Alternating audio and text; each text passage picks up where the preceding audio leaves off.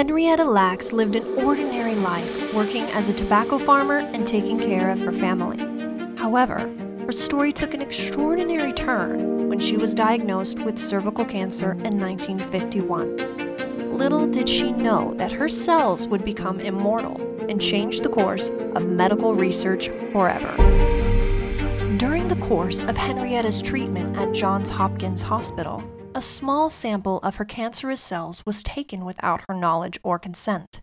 Dr. George Gay, a scientist at the hospital, discovered something remarkable about these cells. They were unlike any other cells he had ever seen. They not only survived outside of the body, but they continued to grow and divide indefinitely. These cells were later named HeLa cells, a combination of Henrietta Lacks' initials. Her cells became the first human cells to be successfully cultured in a laboratory. They were used to study diseases, develop vaccines, and test the effects of various substances. These cells were instrumental in the development of the polio vaccine, cloning, and even the understanding of the human genome.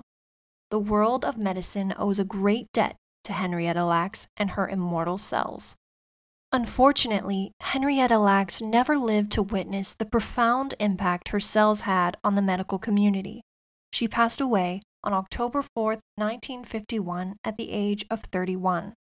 Her family, however, remained unaware of the significance of her cells for many years. It wasn't until the 1970s that Henrietta's husband, David Lacks, and her children discovered the existence of HeLa cells. They were shocked to learn that their mother's cells had been used around the world without their knowledge or consent.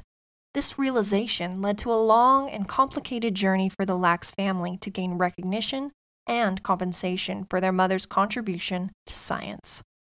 In recent years, efforts have been made to honor Henrietta Lacks and acknowledge her significant role in medical history.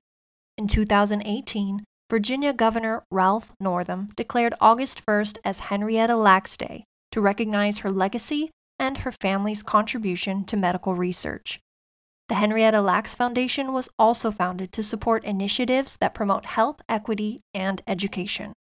Henrietta Lacks' story highlights the complex ethical issues surrounding the use of human cells for research purposes. It raises questions about consent, ownership, and the need for equitable distribution of benefits derived from scientific advancements. Her story reminds us that behind every groundbreaking discovery, there are often secret heroes whose contributions deserve recognition and respect. That brings us to the end of today's episode on the remarkable Henrietta Lacks and her immortal cells. We hope you found this story as fascinating as we did. Join us again next time as we continue to shine a light on the secret heroes who have shaped our world. Until then, stay curious and keep exploring.